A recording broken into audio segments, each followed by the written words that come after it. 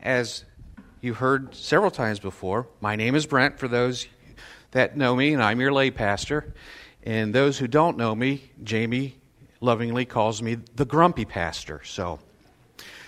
And it's at this point, Jamie always says, it's my honor and privilege to present the word to you this morning. And I would agree, it is an honor and pleasure, but I need to add a couple other adjectives. I'm excited and I'm terrified. It's been a year since I gave a sermon, and I'm excited because I get to handle the Word of God and give you some truth. I am terrified because I have to handle the Word of God and give you truth. It is a two-edged sword. So, with that in mind and the terror that I'm experiencing, we're going to pray. Dear Heavenly Father, we do give you praise, honor, and glory. We confess to you that you do hold the keys of life. And I ask that you show us some of those keys this morning, Lord. It is an honor and a privilege to be in your house this morning, to be able to sing praises to you, to be able to have corporate prayer, to enter into your throne room, and an honor and privilege to hear your word spoken, Lord. And as I prepared this week, how you gave me conviction of my life, and I pray for this conviction for your people, Lord. I ask that you remove every bit of myself from me, Lord, and only your words would come forth. Something that I prepared that is not from you, that you make my tongue dumb. And if there's something that you have for your people this morning, Lord, that you would put it in my mouth. And once again, Lord, you are most glorious. And we pray in the name of Jesus. Amen. Okay, we are in 2 Corinthians chapter 5, and we're continuing the series. Okay. All this technical stuff for an old guy like me. If you're using our church Bible, we're on page 966, which is up there. If you don't have a Bible, please use that and take it home with you. It's our gift to you.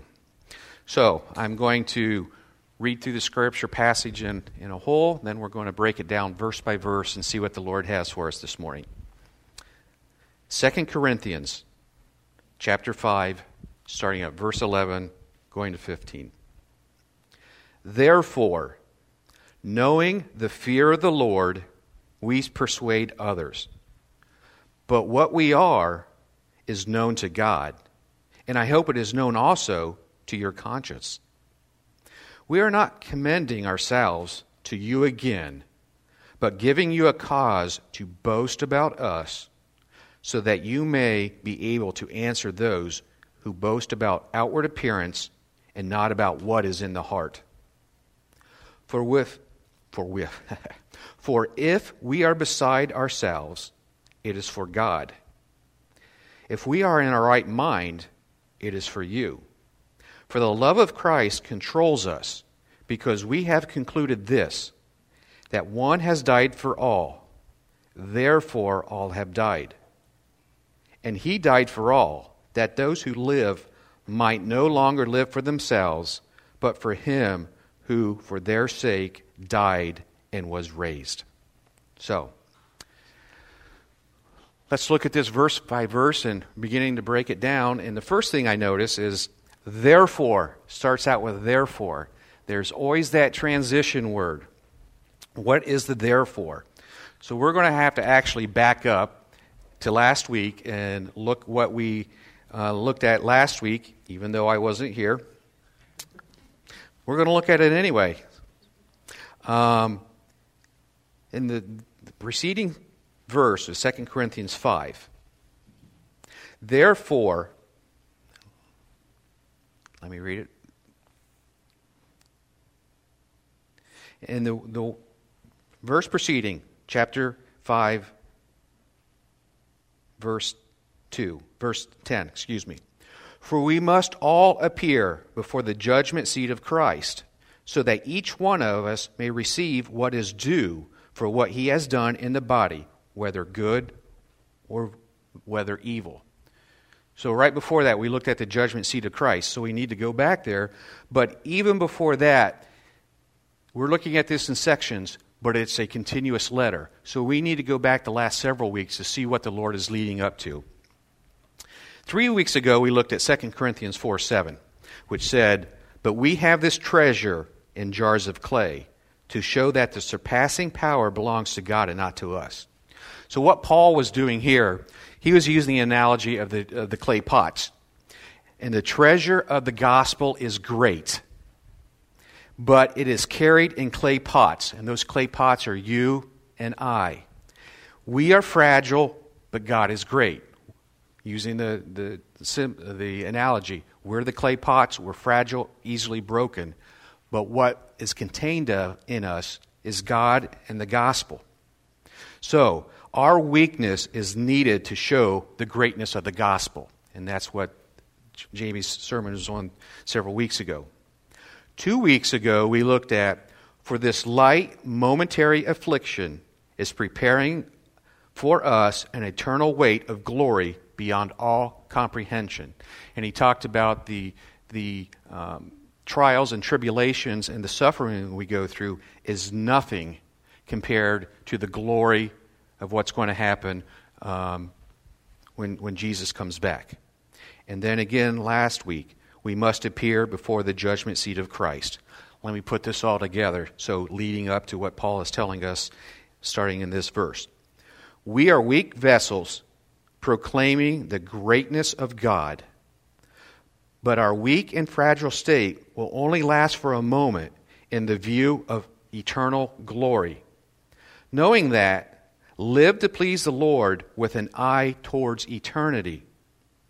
Or to quote Charles Spurgeon, a great preacher of the 1800s that I like reading, "Time is short, eternity is long.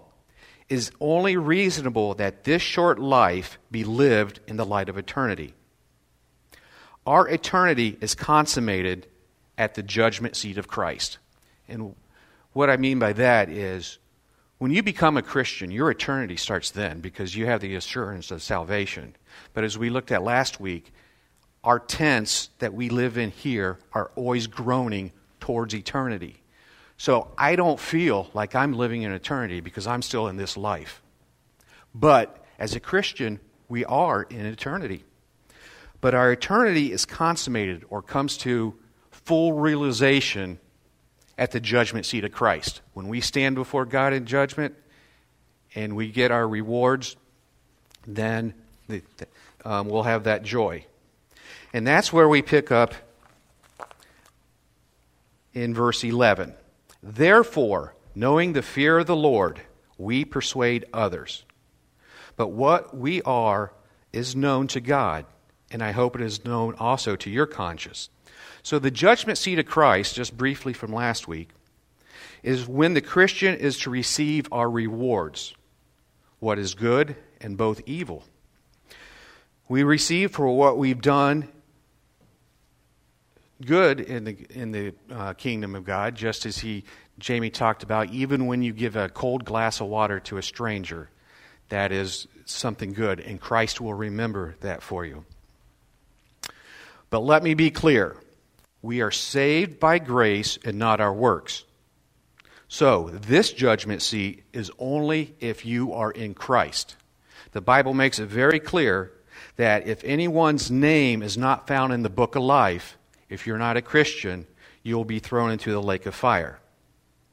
So, the overall theme for my sermon today is your life should reflect Jesus, as Jesus gives us life.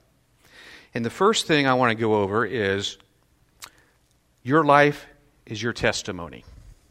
And what it talked about here is we have the fear of the Lord, therefore we persuade others. Well, what does that mean? Fear of the Lord has several meanings in the New Testament. The Greek word is phobos. That's where we get the word phobia. And we're all very well aware of the phobia. Some people have arachnophobia. Just the sight of a spider, they freak out. I won't say everybody, but lot of people have phobias, and it's unfounded. You just have this fear. And you know that gripping fear when you come across that. So we understand that fear of phobia. And if your name is not written in the book of life, that's the word fear that you're going to experience when you stand before God.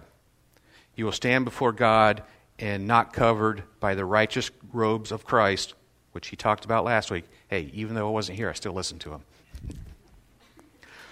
But fear also means respect and awe and reverence. Since we know the reverence, or we have the fear of the Lord, we must persuade others who have that terror or fear to look forward to. So we have the fear of the Lord in reverence. And we all know people who will have fear of the Lord because they're not Christians. That should persuade us to tell people about Jesus. And the word that was used here is persuasion. And how do we persuade others? Well, every time we speak the gospel, we are persuading others. Every small act of kindness you have ever done, and people know that you're a Christian, you're reflecting Christ. That is you're persuading others. We also persuade others by our negative actions. And I'm not going to point fingers because I'm just as guilty. Do I say some words I shouldn't in front of other people when I get mad or angry or frustrated at work? Yes, I do. And sometimes it's like, I thought you were a pastor and that came out of your mouth? I'm still a broken vessel, a clay pot. So your whole life, if you want to or not, it doesn't matter. Your life is your persuasion. By your action, you're persuading others. So again, your life is your testimony. Oh, I'm supposed to be moving this, aren't I? Therefore, we persuade others. But what we are is known to God. And the literal translation says, but we are made manifest to God, meaning we are visible to God. God sees the true you. Everything you do, He sees you even more true than you see yourself. We all deceive ourselves. And the Bible also tells us that our heart is wicked and our heart can deceive us. But God knows your heart. Conversely so, I may do something and God sees my heart and the purity of what I'm doing for Him. So God knows your heart. He sees your actions. And more importantly than your actions is your motivation and your heart. So, Paul's saying, we have fear for the Lord. We need to persuade others by our actions. And your actions and your heart that goes into it is known by God. And I hope it is also known to your conscience. So Paul knows the motivation in persuading others, and Paul hopes it is also in their consciousness. Or in my words, be good examples for others to be persuaded. So be good examples because, once again, your life is your testimony.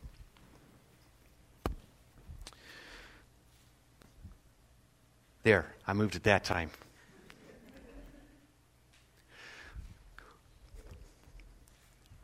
That's kind of cool. I'm not used to all this tech stuff. You know, sidebar.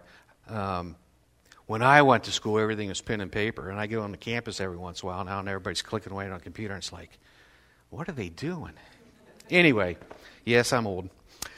We are not commending ourselves to you again, but giving you cause to boast about us, so that you may be able to answer those who boast about outward appearance and not about what is in the heart. Remember a couple weeks ago, we looked at Paul was defending himself. And he's going back to that verse. And that verse was, are we beginning to commend ourselves again, or do we need, as some do, letters of recommendations from you? So in context, as Paul flows together, he's still defending himself, and he went back to that.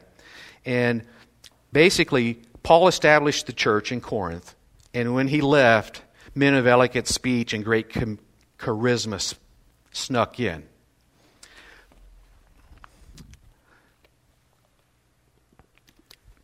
Because of this elegance of speech and charismatic men,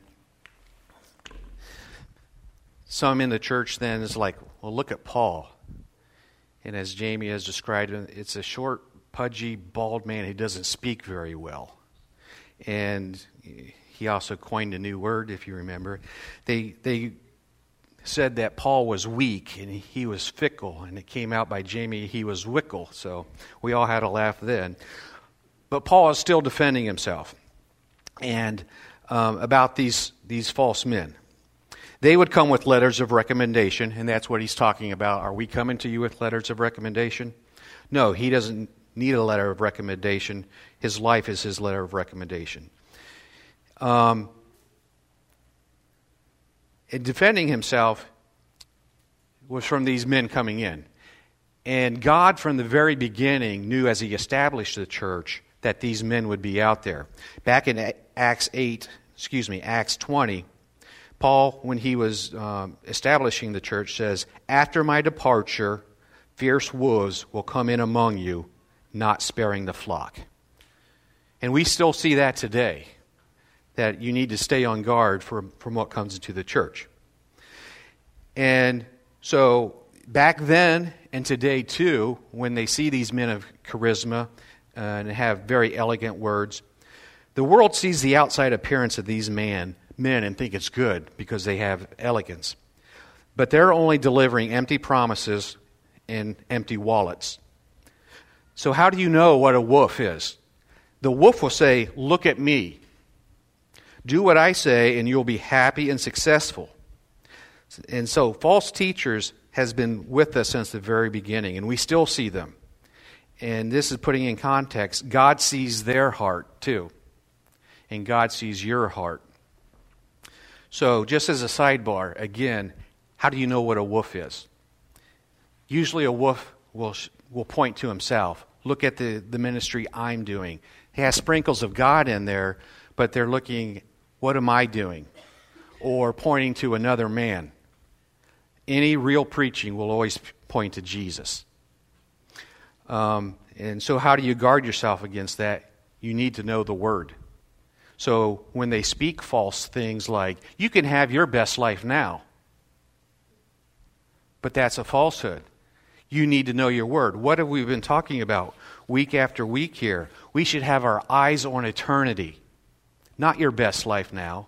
So when you hear something like that, that should bristle in your conscience or bristle in your spirit. Because if you know your Word and you hear that falsehood, that's implanting the Word of God into your spirit. So, as I said, sidebar, let's move on. So again, Paul is saying, I am an example to you, and you be examples to other. Again, let your life be your testimony. For we're whiffing again. No, I'm not playing wiffle ball. For if we are beside ourselves, it is for God. If we are in our right mind, it is for you.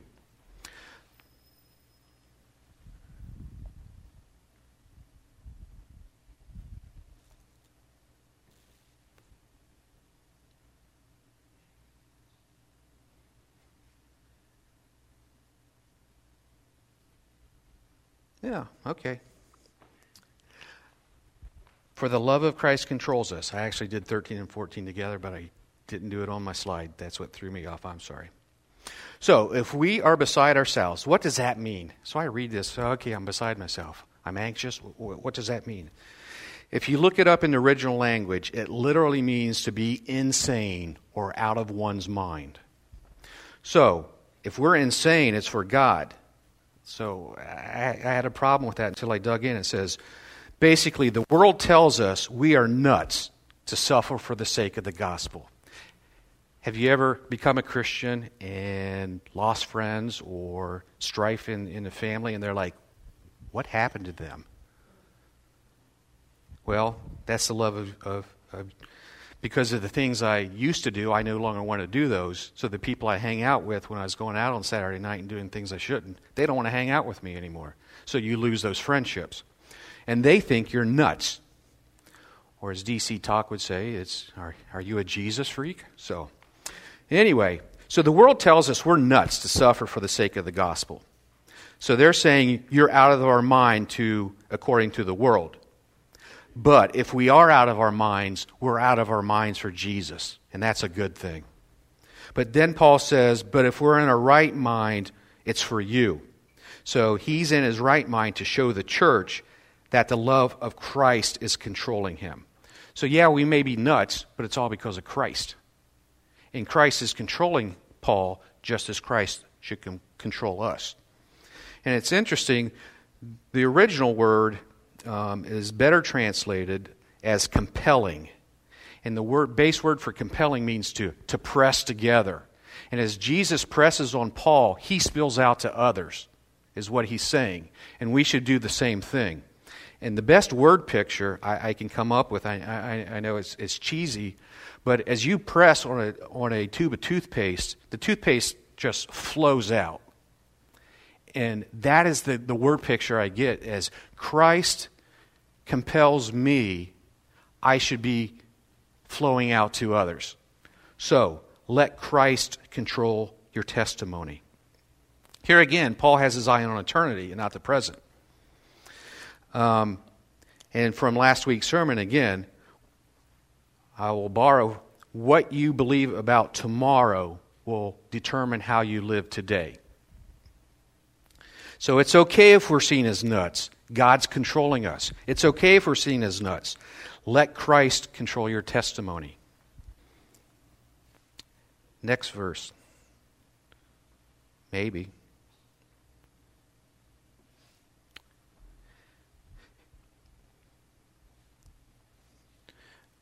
Because Christ controls us, comma, and this is where I pick up. Because we have concluded this, that one has died for all, therefore all have died.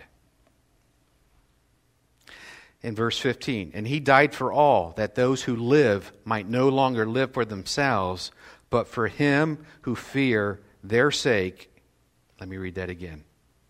Let's just do it all over again. For the love of Christ controls us, because we have concluded this, that one has died for all, therefore all have died. And he died for all, that those who live might no longer live for themselves, but for him, for who their sake died and was raised. Basically, what I'm saying here is you belong to Jesus if you're a Christian. The one, Jesus, has died for all. Not only did he die, he was raised.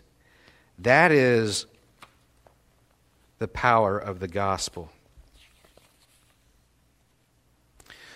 But looking at this, I want to look at the verb tenses, which is kind of crazy for me. I went into the sciences because I didn't like English, and now I'm going to talk about a verb tense. One has died, and that verb tense for died is the aorist, which means that's an act that happened in the past. It's not going to happen again. It's something that happened previous. So one died for all. Therefore, all have died. And he died for all, that those who live. And the verb tense for living now is a present participle, which means a continuous action. So what does that mean? Let's put that together.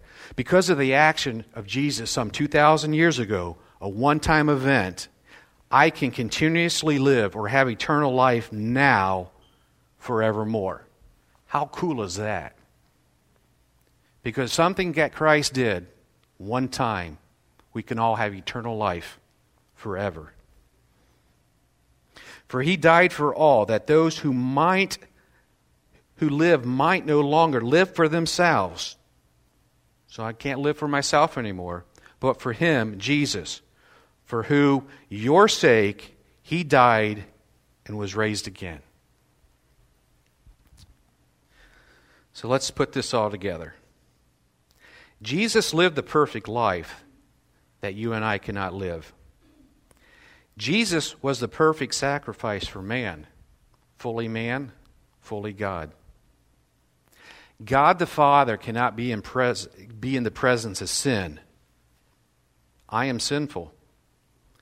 But Jesus, who's fully man and fully God, lived a sinless life.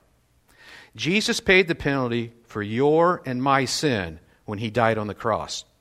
More importantly, God raised Jesus from the dead. Jesus is alive to make intercession on your behalf. That is the gospel. And since Jesus died and was raised for our sake, we no longer live for ourselves. But we need to live for Jesus. Did you know that you're not your own? Do you know that you were paid with a price? And that price was the life of Jesus. Jesus paid for your life. You belong to Jesus. So the question is, and this is where I got convicted, are you living for yourself or are you living for Jesus?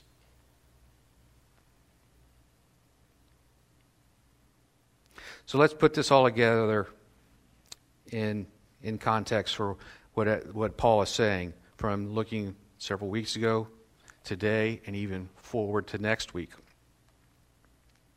The love of Christ, which compels us, appears crazy to the world. The love of Christ compels us to persuade others. This gives us the reverence and respect and fear of the Lord so we can persuade others who only have terror for the Lord. Your life is your testimony. Your testimony will persuade others. You belong to Christ. Your life should reflect Jesus just as Jesus gives us life. Well, let's have some practical application. That's very high and lofty. So what does that mean? How does one let Jesus control their life? Well, I think it begs, here, I'll keep up there. It begs the question, first, you need to be a Christian. And I'm not going to assume that everybody in here is a Christian, and that's why I gave the gospel. If you have the terror and fear of the Lord, now's the time to confess your sins to the Lord.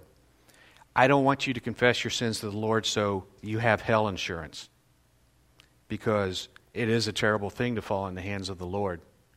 But I want you to confess your sins because the Holy Spirit has convicted that you are a sinful person and need the love of Jesus in your life.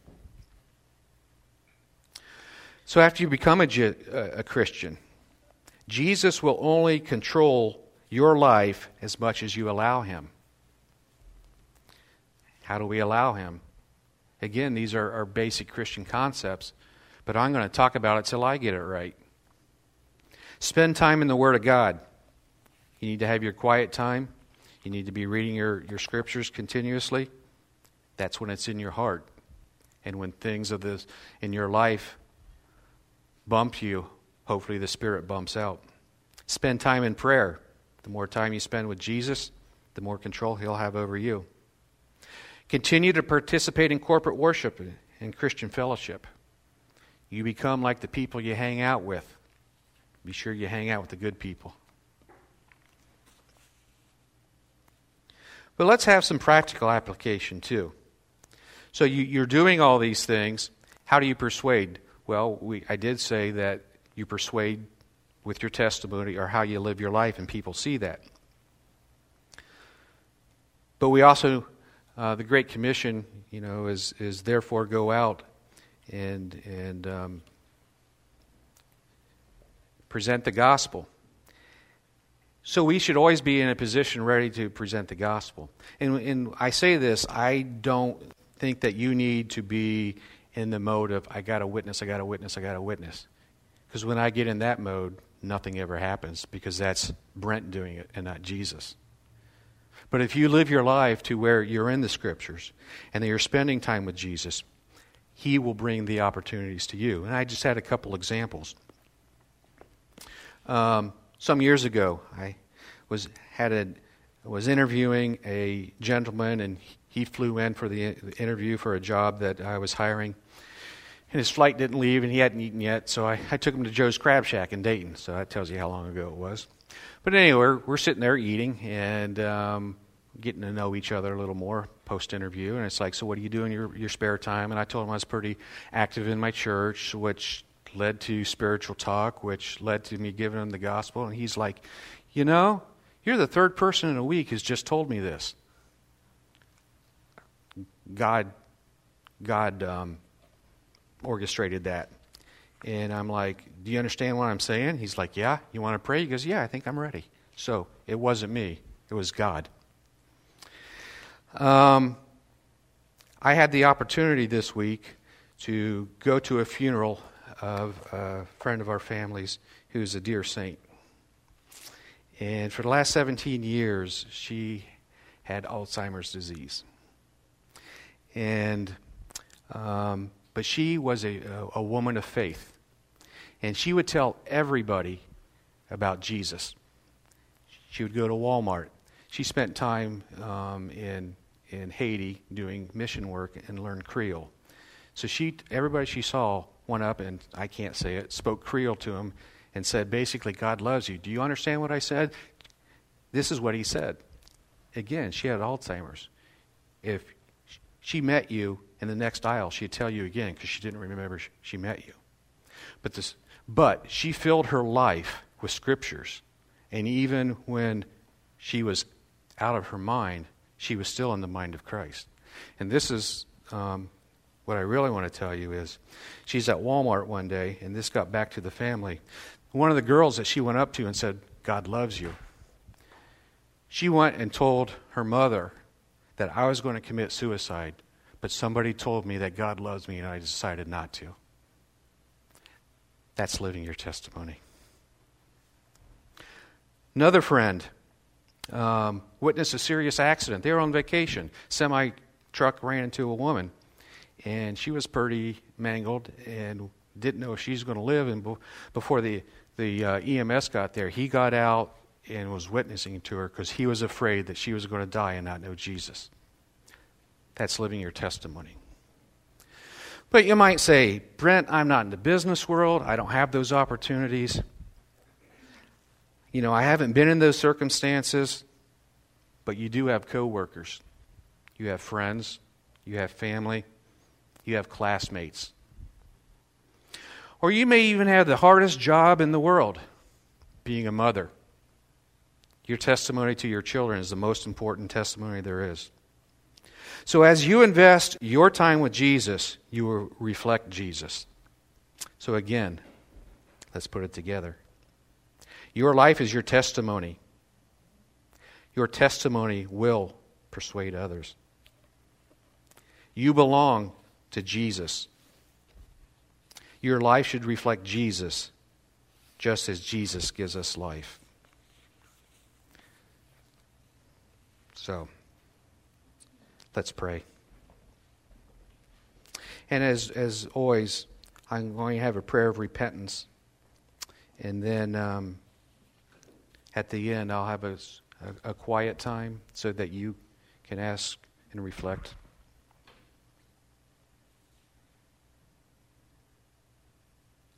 Dear Heavenly Father, we thank you that you do give us the words of life. We thank you that you did live this perfect, sinless life and died in our stead. And because that, we do have everlasting life. And that life is our testimony to you, Lord. So, Lord, I ask that you forgive myself for all the many times my testimony has failed you. But your word also tells us that there's grace and love. And when I ask for this repentance, Lord, you are more than willing to forgive. Just as we are to forgive our brothers 70 times 7, you will forgive us infinitely. So help me to have the desire to spend more time in your word. Help me to have more time to spend in prayer. Impress upon me, Lord, as I get busier and busier, I need you all the more. So take my life, take our lives, Lord, and help us to belong to you, for you to control us, because you do belong to us. And I just pray this in the name of Jesus.